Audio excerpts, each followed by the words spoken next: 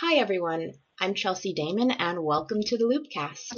So today we're doing a show on organized crime and terrorist financing and the intersections that we find in these two topics. So I'm very excited because this is something that we've been wanting to do a show on, and we have a fantastic guest today to talk about this subject. We have Mr. Chip Ponce, who is the co-founder and president of the Financial Integrity Network.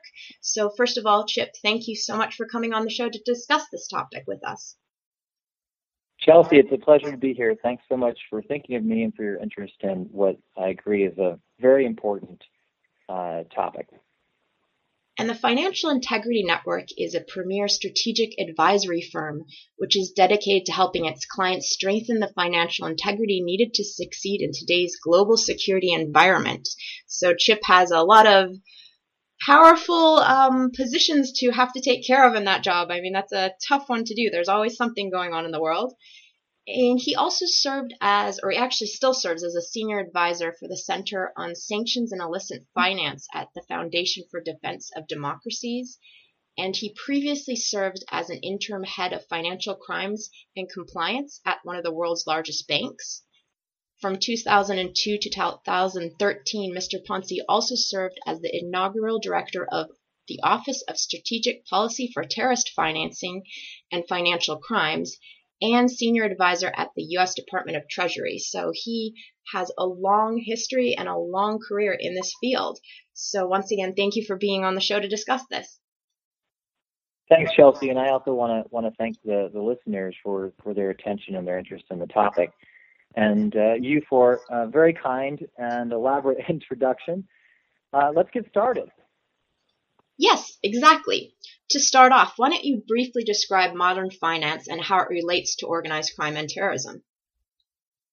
Great question. So I think maybe the easiest way to answer that is to start with the premise that financial information and financial action have proven to be essential components of our criminal justice, national security, collective security strategies over the past 2 or 3 generations.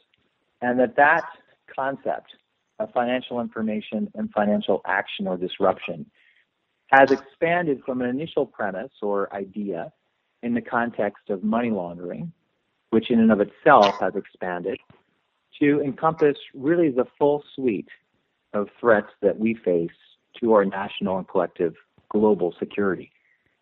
When you think about the relationship between the financial system itself and the threats that we are trying to combat, which gets to your question, those are two sets of developments that in their own right have been incredibly dynamic and interesting over the past 20, 25 years. The financial system itself has grown to be much more expansive, sophisticated, intermediated, globalized, and organized crime and terrorism, like legitimate businesses, have also become more globalized, more intermediated, and more interconnected. So when you think about the relationship between modern finance and organized crime and terrorism, that relationship in general has become more important and more complicated. And when looking at this, we always hear about international and domestic financial laws. So looking at this, where do we place the relationship between both international and domestic laws for banks and companies with organized crime and terrorist financing? Well, in a globalized economy and globalized markets, what are national or domestic approaches to managing those economic relationships become difficult. And so you've seen the emergence of a global commercial economy and set of services that is designed to facilitate cross-border movement of goods, services, et cetera, in a globalized economy. International laws become more important in that environment. That includes with respect to banks and finance. When you think about what that means for how criminals or terrorist organizations may take advantage of those globalized commercial services it becomes critically important to recognize that domestic laws that hinder the ability to share information or to track and trace what might be criminal or terrorist behavior across the financial system becomes extremely problematic.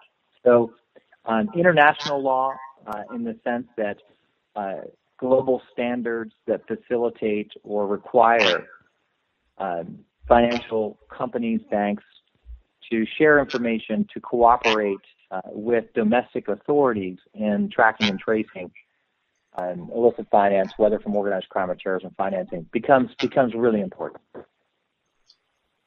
And looking at that, we have all of these international institutions for the moving of currency, like SWIFT, SWIFT is the acronym. I mean, how do those fit in the equation, and how can we monitor those on such a big scene, the international scene? So institutions like SWIFT, it's a great example of how the legitimate global economy, and in this instance the global financial system, has developed institutions that facilitate cross-border trade and legitimate economic and financial services. So SWIFT is, for those that may not know, it's a consortium of global banks that it's a cooperative. It's owned by effectively the global banking community itself. And it serves its members by operating a messaging payment system, a messaging system to support cross-border payments in ways that are essential to the operation of the international financial system today. So it's a critical stakeholder in the operation of the financial system and the safety, soundness, and security of the system.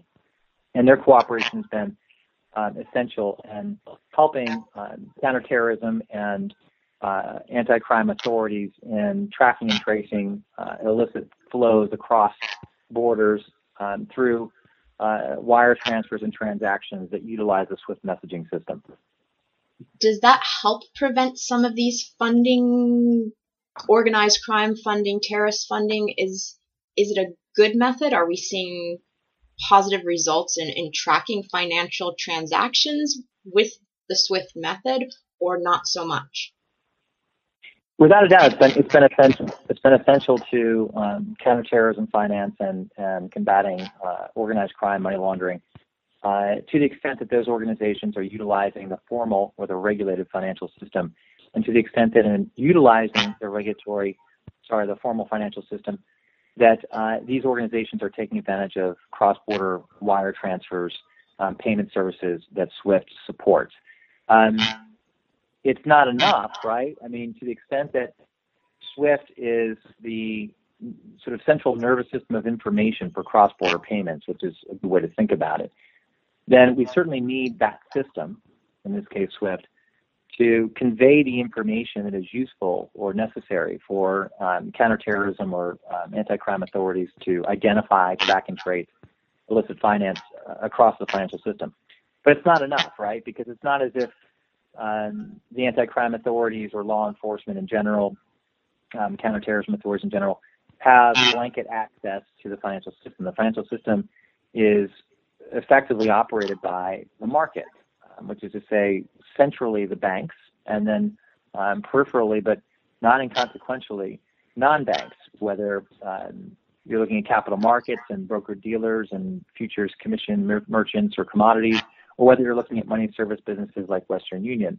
The private sector effectively is the front line of the financial system, and their cooperation, their understanding, their support is essential to extracting information that SWIFT may have, for example, on cross-border wires, and having that information available for counterterrorism or law enforcement authorities.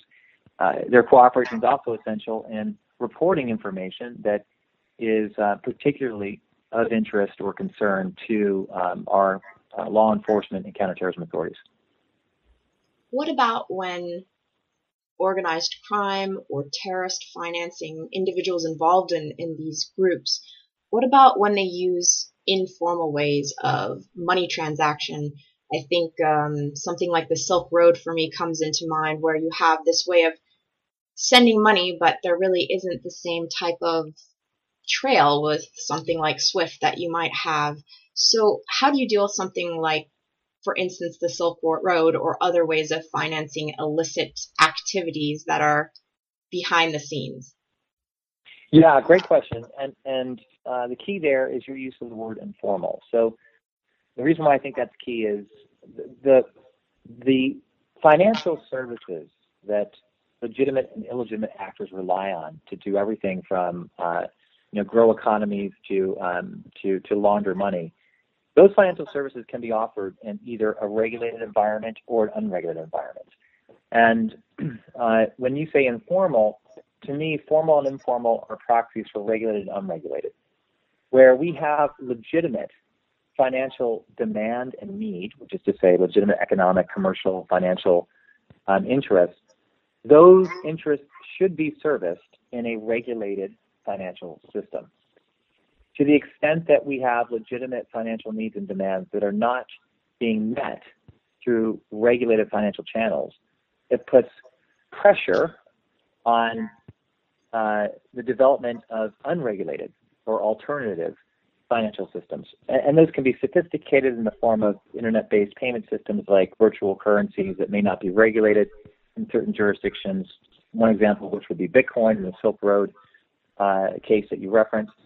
Or they can be fairly unsophisticated in the form of cash-based movements, trade-based movements, or sort of these Hawala movements of what have historically been unregulated money or value transfer operations. But what's important to recognize is that as a central policy of financial governance and of financial security, the notion is that our financial institutions and our financial systems should be able to service all of the legitimate demands and needs that the global community has with respect to their economic, commercial, financial, developmental interests.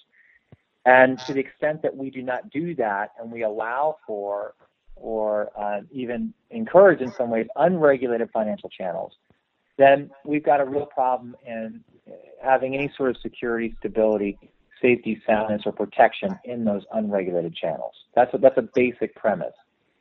With that premise, if you are an illicit actor and you're trying to launder money or you're trying to move money for illicit purposes, including to support terrorism, of course you would rather be in a system where you're not being watched.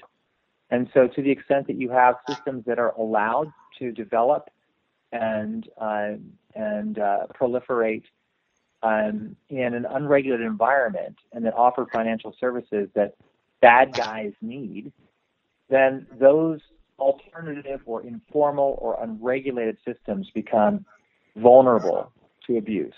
And it's for that reason that there's a central policy interest in making sure that legitimate services are regulated so that they're protected, right?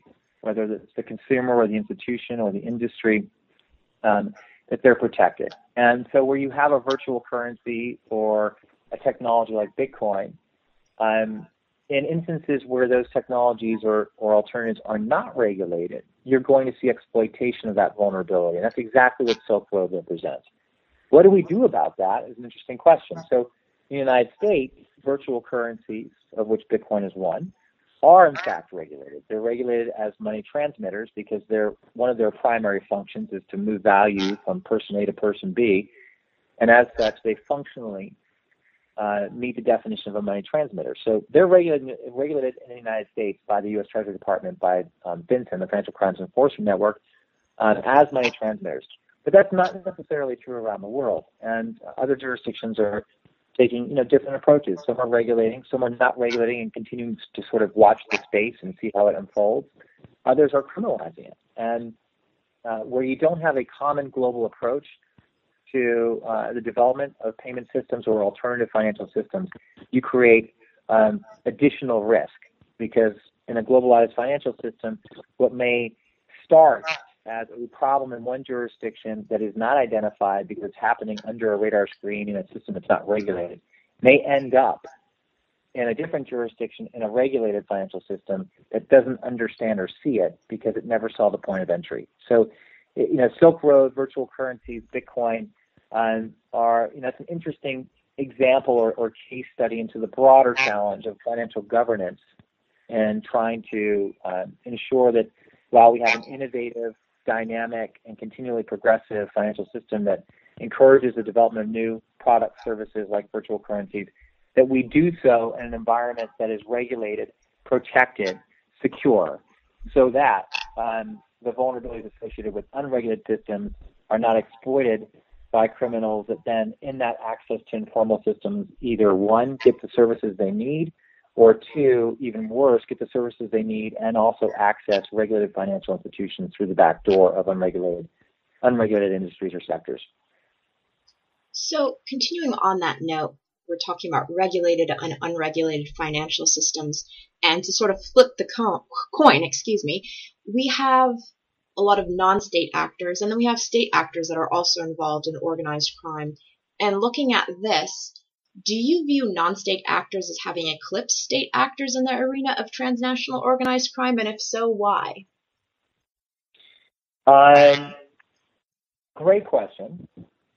So normally that's the question that's presented in the terrorism context, right? Because we've seen historically the authority to designate state sponsors of terrorism, whether Iran or Cuba or Sudan, Syria, others in the past, North Korea, Libya, et cetera. North Korea still being a designated state sponsor, but as far as I recall.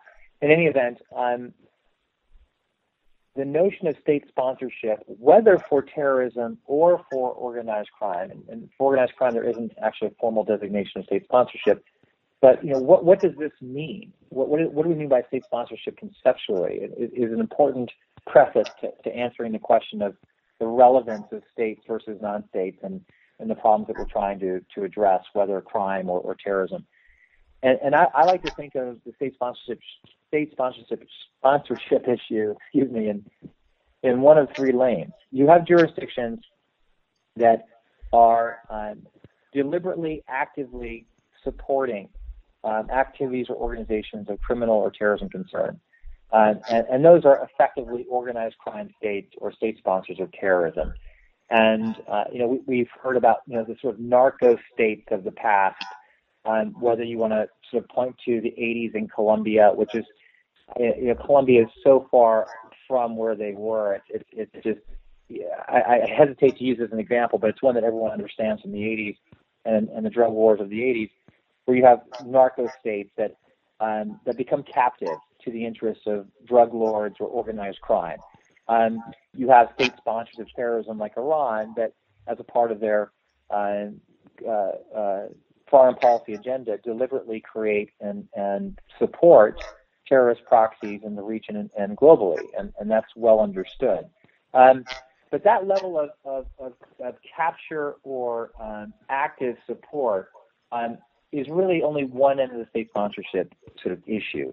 Because beneath that, you have, ranging from, again, a deliberate proactive stance, such as Iran's support for terrorism, to sort of captive states in the form of, a narco state, to what is a third category of a permissive environment, which to me is more troubling. When you're a captive state or when you're an active state sponsor, the world sort of sees you for what you are, and we have authorities that call you out, right?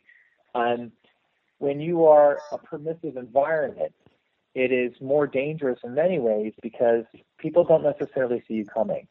And what's a permissive environment? And that's an interesting question. So a permissive environment may be one that, for example, doesn't criminalize money laundering, doesn't criminalize terrorism financing, or criminalizes them but doesn't really enforce them, or doesn't have any sort of controls to protect their financial system. So no real AML, anti-money laundering controls, no real counterterrorism financing controls. And by that, I mean no real customer due diligence, no reporting requirements, no record-keeping requirements, or else lacks implementation of these requirements, right? These are all requirements that are well understood and have been proliferated over the past 3 decades under global standards, but they're not necessarily well implemented. And some of that is due to permissiveness by jurisdictions that have not prioritized or considered these issues to be particularly important in combating organized crime or terrorism. And so when you get back to your question of are state actors or non-state actors more or less of a problem for terrorism or for organized crime? The answer is they're ultimately both a problem, in the sense that if you have jurisdictions that, far from actively supporting terrorism or organized crime, allow a permissive environment, then they can become a tremendous problem. If you have non-state actors that continue to perpetrate the crimes, which is overwhelmingly what we've historically and continue to face in the form of transnational organized crime, those transnational organized criminal groups understand where they are allowed more or less safe haven, including financially. And so they will go to the financial industries, institutions, and jurisdictions where their transactions and their interests are best protected. So in that sense, they sort of operate hand in glove. And when looking at this further and examining operations and organizations, do you see similarities or differences between transnational criminals and international terrorist organizations at all? Very important distinctions historically, maybe less so now, but a great question. So, historically, I think folks probably appreciate that some baseline differences between terrorist organizations and criminal groups start with the very purpose of the group. When you think about organized crime, the purpose of organized crime is to make money, as a profit motive, right? So crime is an end in and of itself, and that's the activity that we're trying to combat. When you think about terrorist organizations exist to basically perpetrate terrorist activity in support of some other end, whether it's the foundation of an Islamic State or an independence movement, or recognition of a minority set of interests, or whatever it may be. Terrorism is a means to an end for terrorist groups, and finance is a means to an end in that capacity. So if a terrorist organization, whether, again, Islamic State or Al-Qaeda or Hamas or Hezbollah or the FARC or Boko Haram or others, finance is a means, it is a need to advance the interests of the group, which in and of themselves are not about profit or finance. They're about achieving some ultimate political objective through terrorist activity, right? And the transnational organized crime group, finance for them is an end.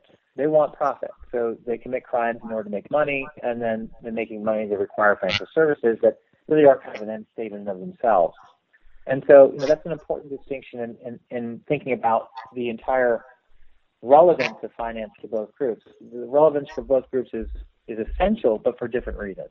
And then that gets to the second distinction, which is that what we do to combat terrorism financing or the money laundering associated with terrorist groups and then organized crime, respectively, is pretty different, right? And that for terrorism financing, what we're looking at is how do we disrupt sources and conduits of financial or material support from getting to terrorist groups or terrorist activities. How do we do that? It's all about the endpoint or the distribution or the end use or the beneficiary of a financial transaction, relationship, etc. For organized crime, it's the opposite. It's about the front end, right? The source of funds, the source of wealth. Is it coming from legitimate or from illicit activity? So, that's a second really fundamentally important distinction. Money laundering associated with organized crime is looking at illicit funds, the source of funding, whether it's illicit or legitimate. Terrorism and terrorist financing is looking at the end use of funds for support as to whether it's legitimate or in support of a terrorist organization or activity. That said, those fundamental differences of objectives and then our efforts to defeat financial needs for both terrorist groups and international organized crime, our efforts to combat those threats rely on a fundamental common premise, and that is, among other things, a transparent financial system where we understand where money's coming from and where it's going. Who's in our financial system, who's in our financial institutions, who they're transacting with. If we don't understand those questions, if we can't answer those questions, then we don't have the financial transparency we need to identify whether source of funds may be legitimate or illegitimate, whether destination of funds may be for terrorist purposes or for legitimate end use. And so underlying whether it's organized crime or terrorist organizational strategies to defeat these threats through a financial lens, underlying both a counterterrorism finance and an anti-money laundering strategy, is the premise that we need a transparent financial system in which we can track and trace what might be illicit and separate it from what is legitimate. We will not be able to disrupt terrorism financing in the financial system or disrupt money laundering in the financial system if we cannot identify illegitimate sources of wealth and funds for money laundering or illegitimate uses of funds or support for terrorism, if we cannot track and trace. And I completely understand your comparing and contrasting organized transnational crime and terrorist financing.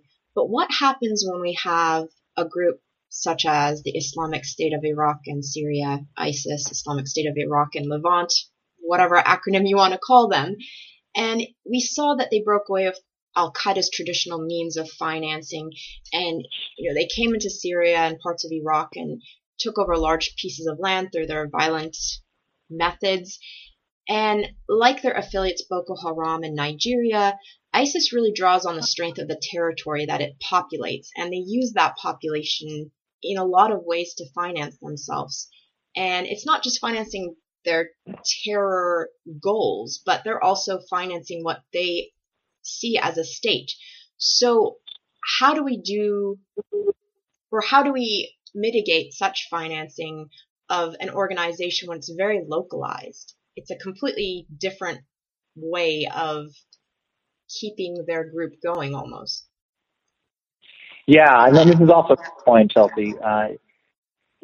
Going back to sort of my structure for how to think about terrorism financing versus money laundering and sort of destination versus source of funds. A fairly simple, straightforward way to think about distinctions and then a commonality of a transparent financial system. But it's not enough. To your point, there are different ways that organizations finance their needs, and there are different needs that different terrorist organizations may have. And you've just raised a couple that are particularly relevant with respect to ISIS or ISIL, or as you say, whatever we want to call them. Yeah. But let's break that down. So for any terrorist group, including I'll say ISIL because that's how I call them, but including for them, there are three possible. They can either raise funds or support from criminal activity or from legitimate activity, right? And so if they're raising funds from criminal activity, we've seen this with extortion, with kidnapping for ransom, with drug trafficking, with a convergence effectively between terrorist organizations and criminal groups in order to raise funds for ultimately terrorist purposes, right? We've seen that typology over and over again, whether it's the FARC and drugs in Colombia, whether it's the Taliban and drugs in Afghanistan, whether it's Al-Qaeda and kidnapping for ransom, whether it's in the Levant or whether it's in North Africa. We've seen this, right? And in that sense, both the source and the destination of the funds are a problem. The source is coming from criminal activity, and the destination is for a terrorist group or terrorist activity. So that can happen. It can also happen that we have terrorist support or funding coming from legitimate sources, right? I mean, otherwise legitimate, which is to say there's nothing illegitimate about the source of funds other than the fact that it's going to the use of a terrorist organization. So rather than being proceeds of crime, these may be charitable donations, right? These may be taxes of legitimate populations and legitimate economic activity. These may be charitable activities or actions, whether diverted or whether siphoned or whether fraudulently misrepresented.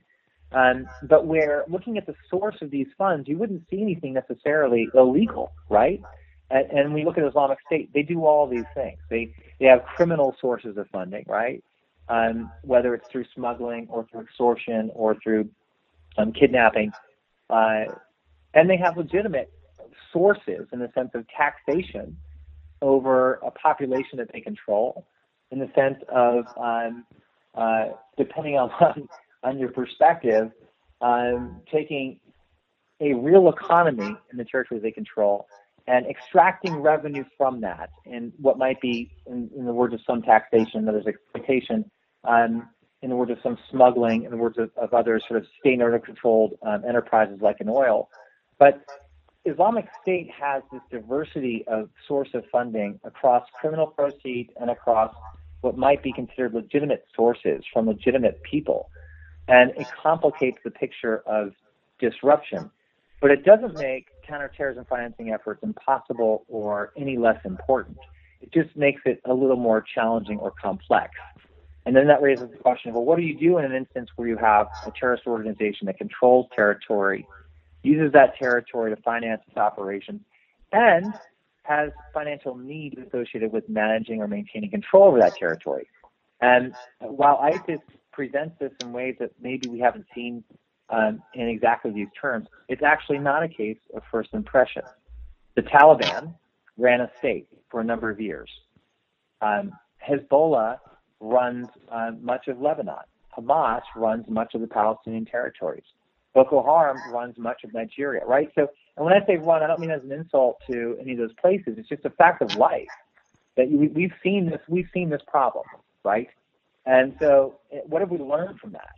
We've learned that in addition to having a terrorism financing strategy that attacks these sources of funding, we have to be thoughtful about how our counterterrorist financing strategy impacts our counterterrorism strategy in those territories themselves. What are we trying to do? Are we trying to isolate and strangle that population? Are we trying to allow that population to survive, including through basic conduits that the terrorist group controls? If so, in what way? So we have licensing authorities that we've used in Gaza in the past to try to help Palestinians that are under the control of Hamas.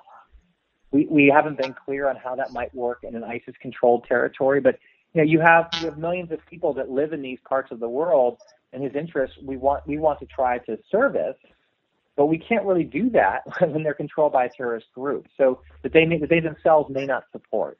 It really complicates the broader political challenges associated with the counterterrorism strategy, and in which a counterterrorism financing strategy has to be integrated, right? So you can't really answer the questions on the effective terrorism financing strategy absent the broader political considerations. And I think we're seeing that in the ISIS context about the question of what do you do about banks that are in the territory itself? Do you cut them off from the financial system? I think the answer is yes. But then what do you do about the local needs of populations that sit within ISIS control? How do we account for that? And I don't have good answers because I don't think there are good answers. But these are the challenges that are presented when terrorist organizations control territories over populations whose interests we want to try to be sensitive to, at the same time while disrupting or strangling or ultimately dismantling the terrorist group that controls the territory. And we have had prior experience in this in other parts of the world. I don't know that we've got great lessons that come out of that, but it's important to consider those experiences as we think about what we do as a policy matter in the instance of ISIS. What about individuals that help terrorist financing? Like, for instance, we're seeing, I think it's a current ongoing case with an individual that is related to the oil industry in Syria, and there's this idea that, well, let's say speculations that potentially the Syrian government is in some sort of deal with ISIS to move oil and gain funds and work together. And of course, this is all speculation. We don't know for sure. But how do we deal with that? And whether it's a state actor or individuals, and we see sanctions put on individuals a lot of times in cases like these, but I feel like sanctions they don't always help the greater picture. They might slowly take a step by step with sanctions of actually affecting the big picture, but it's like a slow effect. And what are your thoughts on this? Yeah, so there were recently some designations by Treasury, by OFAC, the Office of Foreign Asset Control, that highlighted this kind of thing we're talking about. And I think that's essential to have information in the market about the risks and relationships associated with the threats that we're trying to address or attack, whether in this case the Assad regime that we're trying to contain, and at this point very clearly we're in a regime change posture with respect to Syria, or with respect to ISIL, where we're obviously at war with ISIL. And so where you see relationships that demonstrate connectivity across these threats, but that also have connectivity potentially to the global commercial or financial system, it's really important to highlight that and to sanction it so that, one, we can isolate and further disrupt the financial operations of the threats that we're facing, and two, that we can serve notice to the financial system and the institutions within it and the global economy. These are actors that you need to avoid, not only as a matter of law, but as a matter of your own systemic integrity, that we are now highlighting, identifying, noticing that these actors and networks are part of the problem. And so if you see these networks or these individuals or companies, wherever you may be as a financial institution or a company, you now know that this is part of the problem, and you're now required, at least under U.S. law, to refrain from any activity with them. So it's an essential part of the counterterrorism, counterterrorist financing, and ultimately collective security strategy of the U.S. government. Has been for a long time. It's an essential part of what I think has been an effective counter-illicit financing strategy globally.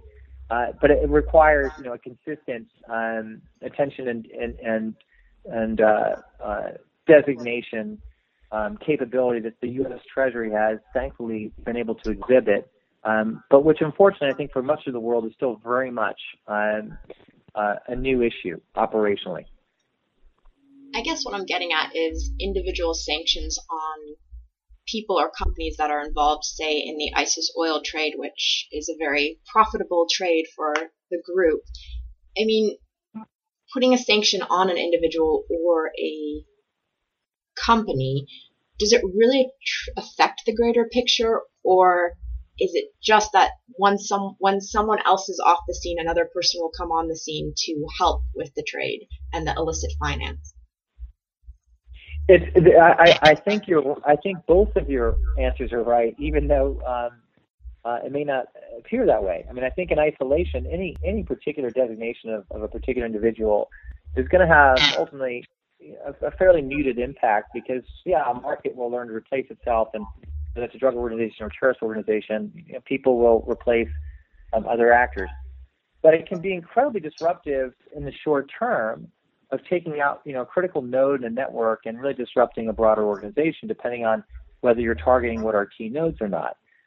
Over the long run, that designation effort, what I was trying to say is it has to be sustained. It has to be committed so that as networks reconstitute themselves, which is the way of things, that the designations follow. And OFAC has a very strong track record in this direction, right? So there are literally thousands of designations that OFAC has issued in the terrorism context, in the drug trafficking context, and they're starting this now in the transnational organized crime context in order to maintain an aggressive posture on these networks as they reconstitute, either from pre-existing networks or as new networks that replace older ones to try to service the same interest. It's essential that operationally we have authorities, we have resources that maintain attention on the continued evolution of these networks, including their reaction to designations as we issue them. So in isolation, any particular designation can be effective for a limited period of time. It can be highly disruptive for a limited period of time. Over time, to maintain that disruption, you need a consistent presence. And the fact that OFAC has this is a huge asset to collective security. The fact that the rest of the world still really struggles to operationalize this concept is a real hindrance. And the good news is there are lots of things that have been done and will continue to be done to try to facilitate greater global implementation, understanding of what is effectively a targeted financial disruption campaign. And the Europeans have obviously come a long way in this with their own sanctions authorities. But at the end of the day, the success of this tool in a global financial system will require the global support of financial centers around the world, which at the moment has been overwhelmingly positive from a political direction, but not necessarily operationally capable yet. Another thing that I always wonder about is items that are used to help organized crime or terrorist groups. And the one thing that comes to mind with ISIS again is the Toyota pickup trucks that we see in photos, the Helix brand, the model, excuse me.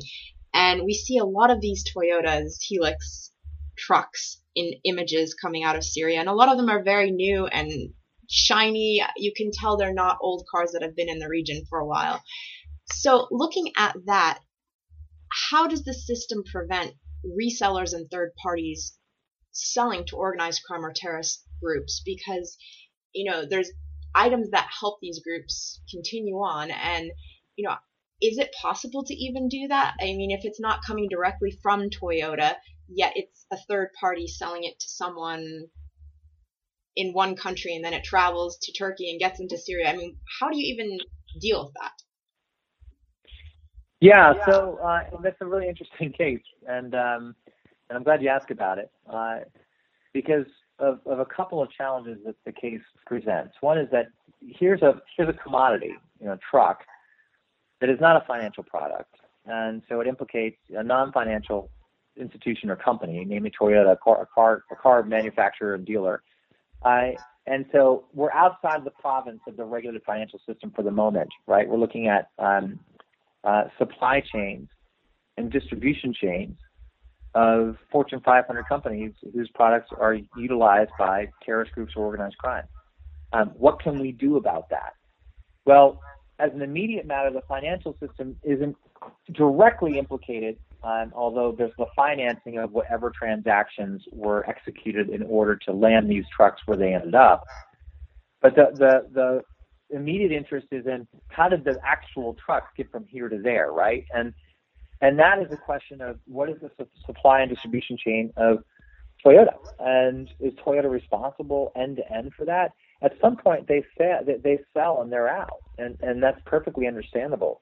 But to the extent that they are doing what they should be doing, which is understanding their own supply and distribution chains, they will have a picture of where Toyotas end up out of the dealerships, through wholesalers, into retailers, into markets that are potentially at risk of this sort of then pass through to, in a retail sense or in a sub wholesale sense, to groups that are either terrorist groups like ISIL or other illicit actors. And so you need to have the traceability associated with supply and distribution chains from companies themselves, and then that won't be enough, but that's a good start. And I don't do this for a living, at least not anymore, but there are people who do this for a living who will then track and trace and look at, okay, well, there are distribution channels, operators, and dealers that are sitting in these points around the problem, and let's start to figure out who they're selling to and who ordered, 500 new shiny trucks in the neighborhood in the last year and a half. How does it work? How are trucks distributed in Iraq? How are they distributed in Turkey? How are they distributed in Jordan? Right? I mean, you start to look around the neighborhood and you've got now a confinable search for, a significant shipment of trucks. Did it have to come from the region? Not necessarily, but if it didn't, it's kind of hard to hide, a fleet of hundreds of trucks coming through with nobody seeing it and without having any intelligence that you can collect. So, it's a starting point. It's not going to give you the answer right away, but you can get to the answer if you've got supply and distribution chains that are transparent, if you've got very good international cooperation and intelligence, and you start to combine these different sources of information into a picture that begins to hopefully identify actors of at least interest, if not concern, that may lead you to specific actors and networks that are part of the problem. Interesting. So I want to take the talk towards international financial systems and how they protect against abuse. And on that note, after 9/11, we saw with the U.S. government, which was led by the Treasury Department, they built this robust system to disrupt al-Qaeda financing and defend international institutional systems, financial systems against abuse. And I was wondering if we could look at this and consider if such frameworks are still viable when dealing with insurgents groups like ISIS, Boko Haram, etc. in today's day and age. Yeah, they are absolutely essential, Chelsea. I mean, you cannot have an effective counterterrorism finance anti-money laundering or counter illicit finance in general strategy that is implemented effectively without maintaining, strengthening the framework that the Treasury Department and other financial centers have worked hard to put in place, particularly after 9/11. You need that framework. It has to be implemented. And then it needs to be adaptable to whatever the present risk may be, whether it's ISIL or the Assad regime or Boko Haram or drug trafficking organizations or Ponzi scheme artists, whatever it may be. And it requires, to understand why that's the case, you have to go back to, hopefully, like I said before, which is that the premise of an effective counter-illicit finance strategy is that we have a traceable, trackable financial system in which all legitimate financial services are met. And again, this is an ideal. But the idea is that we have a financial system in which financial services are offered and where if bad guys try to operate, we can identify them and we can disrupt them. The only way that happens is if you implement the framework that the Treasury and other financial centers have put together over the past really 25 years, 20,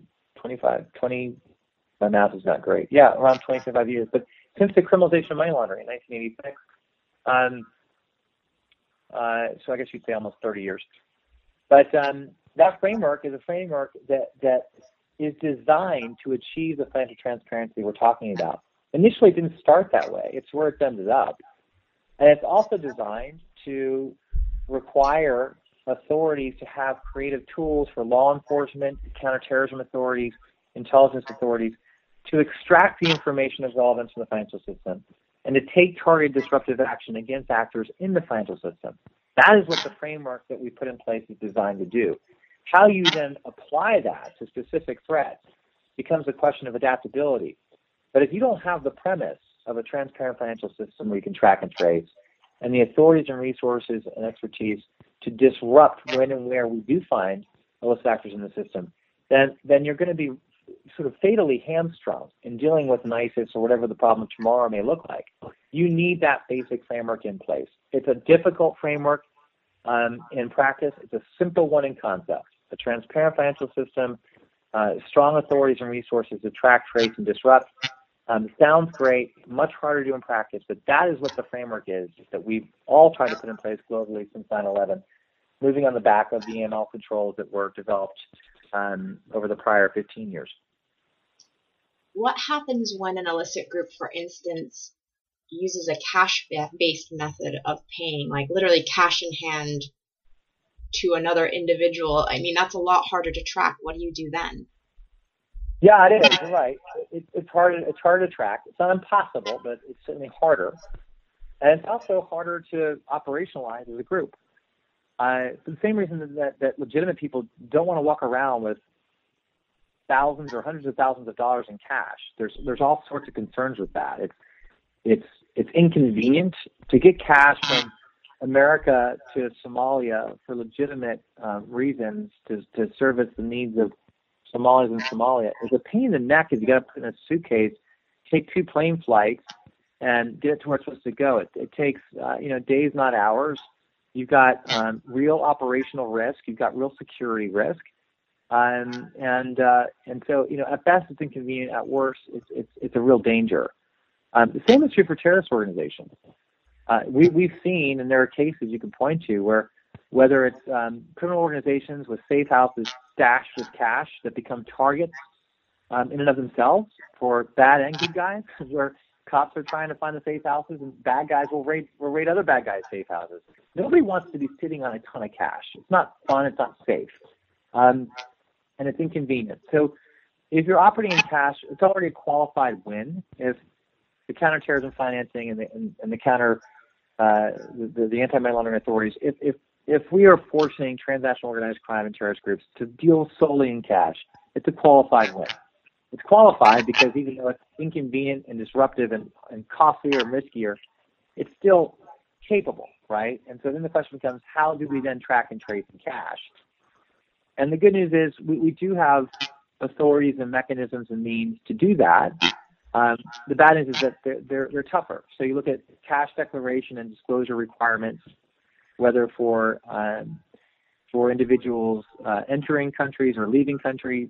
You look at serial notes on currency, distribution of bulk currency, and you can start to put some pictures together. You look at cash reporting requirements inside of jurisdictions. We have, obviously, in the United States, a $10,000 currency transaction report by financial institutions, $10,000 cash transaction reports by businesses. So, there are ways to track and trace cash, particularly when it becomes a meaningful volume. But it is more difficult. So I guess I would conclude by saying that if we are successful in getting criminal organizations, terrorist organizations, to operate in what are effectively cash-based networks, and we are successful in developing and implementing cash-based controls consistent with global standards, then we're doing a decent job. And at the end of the day, that operational limitation that we may be able to impose on criminal groups or terrorist organizations will allow us to target not only cash-based reporting requirements in ways that can help us track and trace a bit, but will also help us localize the collection of street intelligence, which is essential, right? Where we're not going to solve this problem through regulatory reporting. It's an essential part of the solving the problem. But then we have to marry it up with real intelligence collection that can be targeted on a sector like cash in a region or geography or conduit that our reporting requirements should be able to eliminate for us.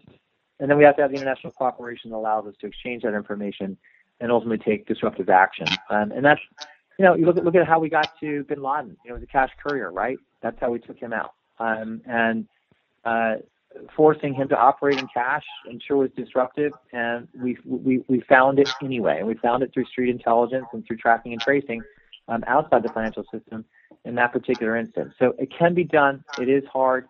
But it's a qualified win if we're forcing organizations into that relatively primitive form of financial operation. Going back to the post 9/11 frameworks that were initiated, have we seen illicit organizations evolve to get away from these frameworks, and have they evolved in their creative means of financing themselves because of the frameworks that were installed? Yeah, with the financial system, the success in fighting with the planet isn't just that we're going to cure, the human condition, right? So, people are going to commit crime. They're going to do stupid and mean things, and they're going to break laws, and they're going to have criminal proceeds, and it's going to happen. The name of the game in developing an effective counter-illicit finance strategy is to make it harder, costlier, riskier for bad guys to operate and to protect the integrity of our financial systems and ultimately the global markets and sectors that the financial system supports. So viewed through that lens, we've been doing, I think, a really good job since 9/11 and building off the back of what was done beforehand to strengthen pre-existing controls, expand them in ways that are demonstrably having an impact on transnational organized crime terrorist groups, as seen by the adjustments that they make. But they're not out of business, right? They just adjust. So as they adjust, we adjust. And that adaptability of the framework that we put in place is essential to maintaining its effectiveness. But you've got to have the framework in place to begin with. Then you have to have the intelligence and the tenacity to continue to pursue these illicit actors as they adapt to the requirements and the controls that we put in place. How have they done that? They've done that through a combination of what I would consider to be sort of traditional evasion and circumvention and facilitation routes of finance, and through new ways of meeting their financial needs. What are sort of the standard typologies? Intermediation through fund companies, through different financial institutions, through different jurisdictions, all designed to separate the actor or activity of concern from the institution that may be looking for it, right? That's what all those things are designed to do. They're designed to create layers between what is trying to be hidden and the regulated financial institution or system that is trying to identify that actor activity. So we see a lot of that, again, from companies, shell companies, intermediation through correspondence, whether banking or non-banking MSBs, or registered or otherwise. We continue to see that, and I imagine that we will always continue to see that. But we also see new stuff. We see the evolution, to your point earlier, of virtual currencies. We see creative trade-based money laundering that has been around for a long time, but is moving into different products at different times and different services, from phone cards, which were kind of the rage of some of the Taliban connected financing schemes a few years back, to I think it was infant formula with Al Qaeda in the post 9/11 environment. But these typologies evolve to take advantage of wherever vulnerability may be in the financial system. And at the end of the day, we're going to implicate either regulated financial products and services, or cash, or trade. And we've got controls or standards with respect to each of those, and we just got to continue to apply those to respond to the adaptability of the criminal groups and terrorist organizations that continue to exploit them. Well, here at the Loopcast, to conclude talks, we like to give our guests a moment to either have a final say on something or touch on something that we might not have touched on in the discussion. So I will hand the floor over to you for that. Well, thanks so much, Chelsea. Really appreciate it. And I suppose if I could wrap up with some final thoughts, I would say, first of all, that the mission of combating illicit finance is as important as it's ever been, and it will continue to be that way. It's become very clear that the use of financial information to identify, track, and trace illicit activity and actors has become essential to counterterrorism, to counterproliferation, to anti-crime authorities around the world. So it's here to stay. That would be point one. Point two is that our ability to effectively develop and apply counter-illicit finance strategies relies fundamentally on a transparent financial system, and that precondition is constantly under attack, because the financial system itself is dynamic, it's sophisticated, it's evolving, and as it evolves in ways that are helpful for legitimate businesses and economic interests, we have to be able to maintain the transparency of that system in a way that protects it from abuse.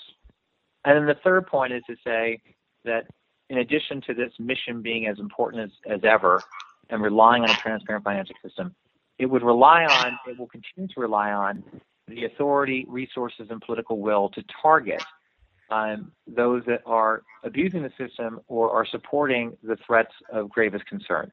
And that is not easy. We've seen that in the challenges associated with operationalizing sanctions on a targeted level. We've seen that in the challenges associated with sharing information that allows us to put together the picture of what these illicit actors look like when they operate in multiple jurisdictions. So fairly simple set of concepts, incredibly important mission, essential to our collective security, reliant on a transparent financial system globally where we can track and trace, and on our ability to take disruptive action against networks when and where we find them. Simple objectives, simple concepts, much more difficult in practice for a variety of very good and understandable reasons that we have to continue to be on top of if we're going to continue to draw on the financial information and take the financial action that we need to disrupt the threats from terrorism to organized crime to proliferation to corruption. But very much a worthwhile, essential cause, one that I hope your listeners continue to follow and be engaged in, one where we need a lot of help in the field, where there continues to be a huge need for expertise to help counterterrorism and law enforcement authorities understand how the financial system is being exploited. That expertise can and should come from the full the sort of full spectrum of stakeholders, from the general public and businesses that rely on the international financial system, to the banks and financial institutions themselves, to the analysts that are looking at financial information, integrating it with all source information, to the investigators that use that information to track and trace and ultimately disrupt, illicit networks to the prosecutors, sanctions authorities, courts, and political authorities that ultimately implement and manage these controls. We need help across the board. We will continue to need help, and that relies on the interest and engagement of your audience. So very much appreciate the opportunity to speak with you today. Thank you for having me, and look forward to any follow-up that there may be interest in. So Chelsea, back to you. Thanks again. Thank you so much. And as you said, it's a huge job, and it will continue on because it's a nonstop issue. It's the best way of saying it. So thank you once again, Chip, for coming on the show. It's greatly appreciated.